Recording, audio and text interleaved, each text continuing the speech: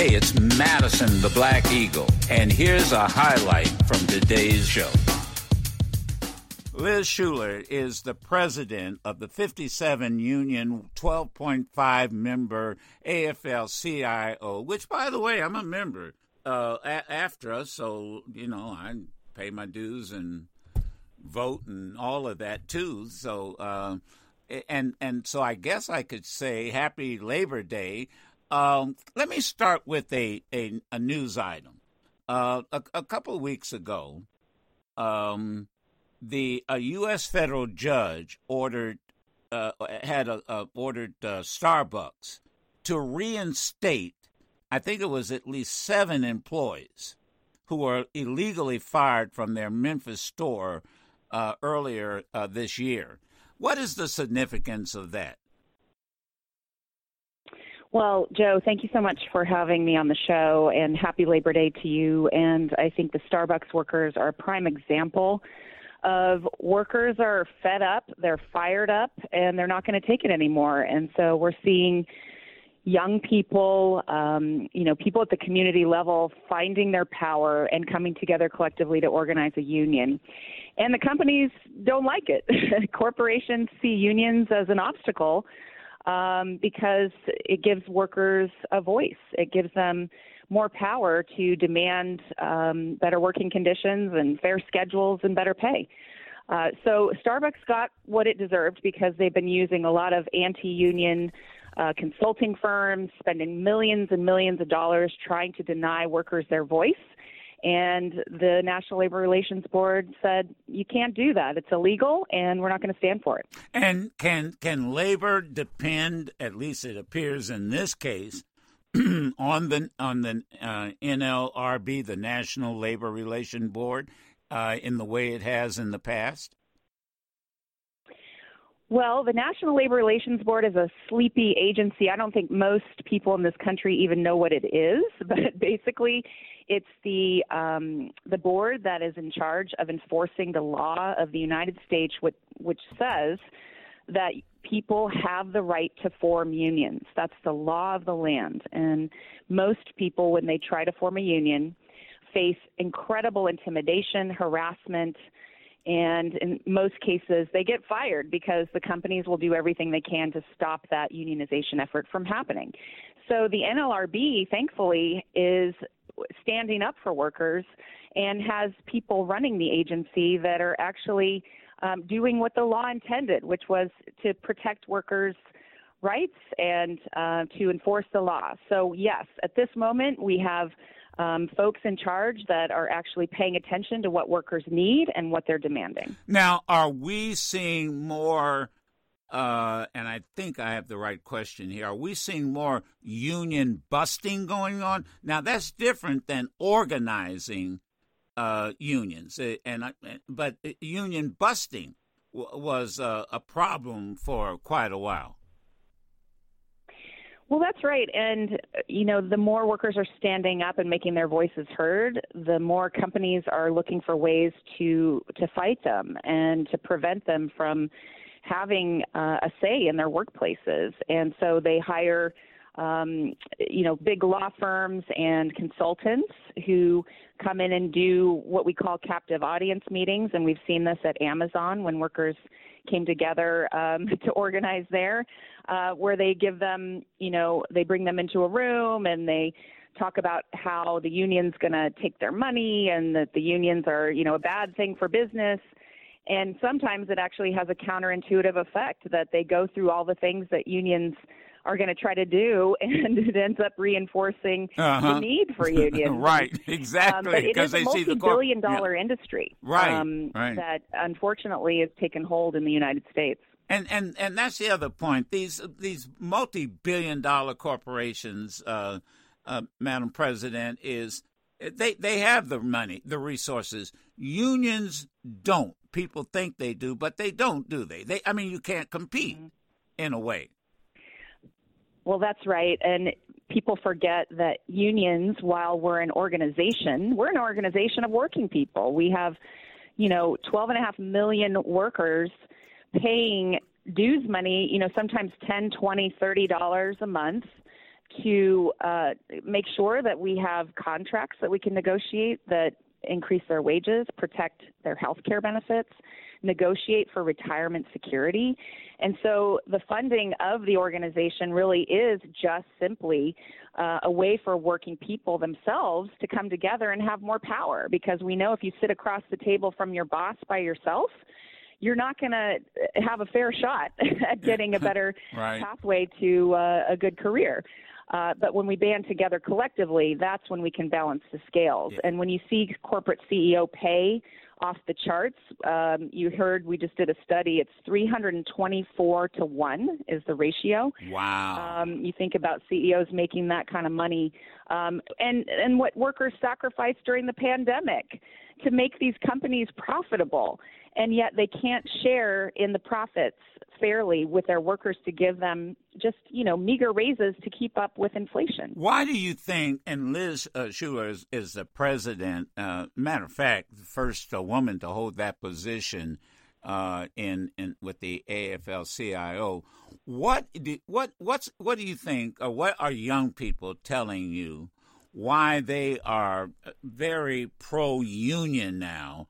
And when, we went through a period of time, and I'm telling my age, I've known a lot of the AFL-CIO presidents, worked for Sweeney when as a matter of fact, a lot of people don't know this. That's I was right. the political director for SEIU. Wow. And under Sweeney at the time. And I think Dick Courts was the secretary treasurer of the union. But at the time, there weren't a lot of, unions were on the downslide. And now SEIU was a very big union. But what do you think is happening with this generation of young people who seem to now rediscover the significance of organizing a union at Starbucks, Amazon, that companies like that? Well, it is incredible, let me tell you, to be in the labor movement in this moment where we're seeing people rising up and taking charge. And most of them are young people, as you said. 77% of young people are in favor of unions. Wow, wait a minute, now. It's 77%? It's the latest Gallup poll has the public approving of unions at 68% approval, but among young people under the age of 35, it's 77%. So they're incredibly pro-union. I believe because they are so civically minded. They work. They know the power of collective action and coming together collectively as a generation.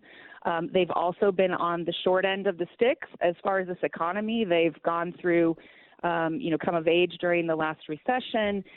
They've seen the economy not working for them with having to work, 1, 2, and 3 jobs just to make ends meet. And they're tired of it.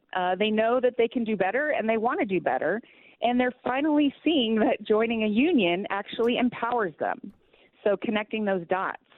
And so what we're seeing on, all these emerging industries with young people is they're fired up and they're not going to take it anymore. And so for the first time in a long time, people are turning to unions to make the change that they're so desperate for. Is this better schedules? Is this happening through across all regions of the country?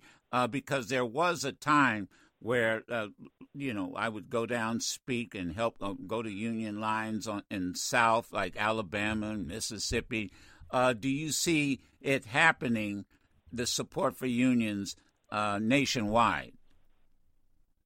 Absolutely. It is in every state, in every zip code, across industries. Okay. What's been so fascinating is a lot of people thought, it would be impossible for folks to join a union in a retail setting like an Apple store where there's technology and, a lot of, highly educated and skilled folks who work in technology wouldn't be interested in a union because a lot of people think unions are just for, industries that are so-called blue collar, right? But that is absolutely not the case. That young people at REI, for example, we just had another victory in California. Trader Joe's and Chipotle, the retail setting is the ones, the workers are seeing the most need because they've been on the front lines of this pandemic in a customer service environment. And they're seeing toxic work environments with, customers who are fed up and not treating them well, management who is, bringing forward unpredictable and untenable scheduling. Their wages and benefits are insecure. So they see coming together in a union as a path forward, and it's really exciting. Even video game developers and in the cannabis industry, universities and museums, it's really happening all across the economy. Let me finally go to the plans that Labor had for November 8th in terms of getting out the vote, voter registration. What are the plans that the AFL-CIO has in place? We are very busy already out in the field. We see our job as being out in the communities, mobilizing people not only to educate them on the issues, but to protect the vote, because we know what happened in the last election and, the forces at play that are looking to restrict people's right to vote. So we see ourselves as, that army of foot soldiers out in the community, knocking on doors, making phone calls, really getting to the face-to-face interactions and conversations because, as you know, Joe, there's a lot of misinformation out there. People are on social media. I call it the Facebook bubble, sometimes not getting their news from any other sources. And the only way we can often break through with trusted information is to have those face-to-face, one-on-one conversations.